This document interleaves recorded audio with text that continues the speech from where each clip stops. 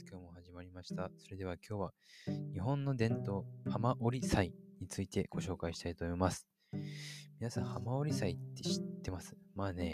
絶対知らないと思う。だってこれ自分の住んでる場所の地域のお祭りなので、そうで、浜織祭っていうのはいわゆる神奈川県っていう東京、神奈川、千葉、埼玉とかいわゆる場所ですよね。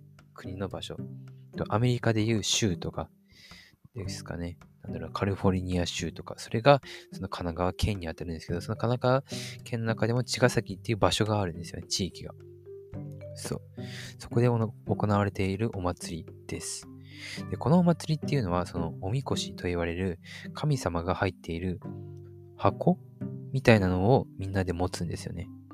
でそれをその地元の人たちが病気にかかりませんようにみたいなおまじないでそのおみこしを担いで一日中いろんな場所をぐるぐる街をね、茅ヶ崎の街をぐるぐる回るんですよ。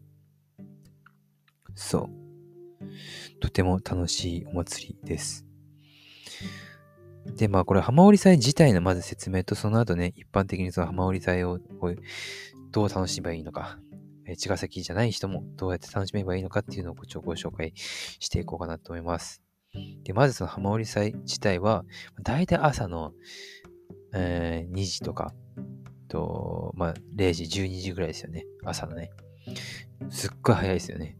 それぐらいに、だいたいね、AM0 o'clock or AM2 o'clock くらいに集まるんですよ。すっごい早くないですか？それで、だいたい、お昼くらい、朝のね、6時くらいかな。AM6 o'clock くらいに、AM6 でいいのか？ o'clock いらないか？わかんない。誰か教えて。あんま英語できないから。だいたいそれぐらいの時に、砂浜に集まるんですよね。で、その砂浜で、神様の入ってる箱同士をぶつけるっていう。なんでぶつけるのかちょっと自分にあまり理解できないですけど、でもいわゆるこれほどたくさんのおみこしが一度に集まってお祭りをやるみたいなので、かなりすごい珍しいらしいですよ。だから今ではね、神奈川の文化財に、無形文化財になっているらしいです。県がね、もう大切にしてるっていう。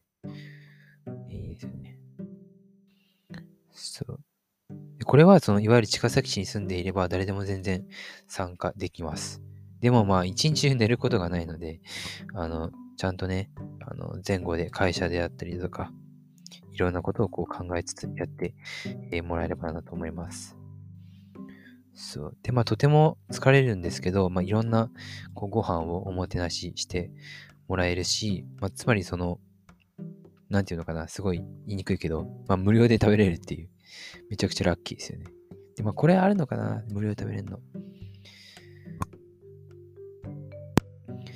前はあったんですけどね、今どうなのかな。わかんないけど。でもね、すごくいろんな人と喋ったことないような人たちとたくさん喋れるので、とても、魅力的ですよ。ぜひ来てみてください。やっぱりこのお祭りの見どころっていうのは、おみこし同士がぶつかり合うんですよ。その時に鈴とか、で、あとぶつかってる音とかがもうほんと迫力満点ですっごい怖いので、間近で見るので。だからぜひね、来てみてください。担ぐ側としては本当にね、怖いんですよね。ちなみになんですけど、なんで神様同士ぶつけんのみたいな、あると思うんですけど、これね、調べてもあんまり出てこなかったからね。どうなんだろうね。わかんないけど。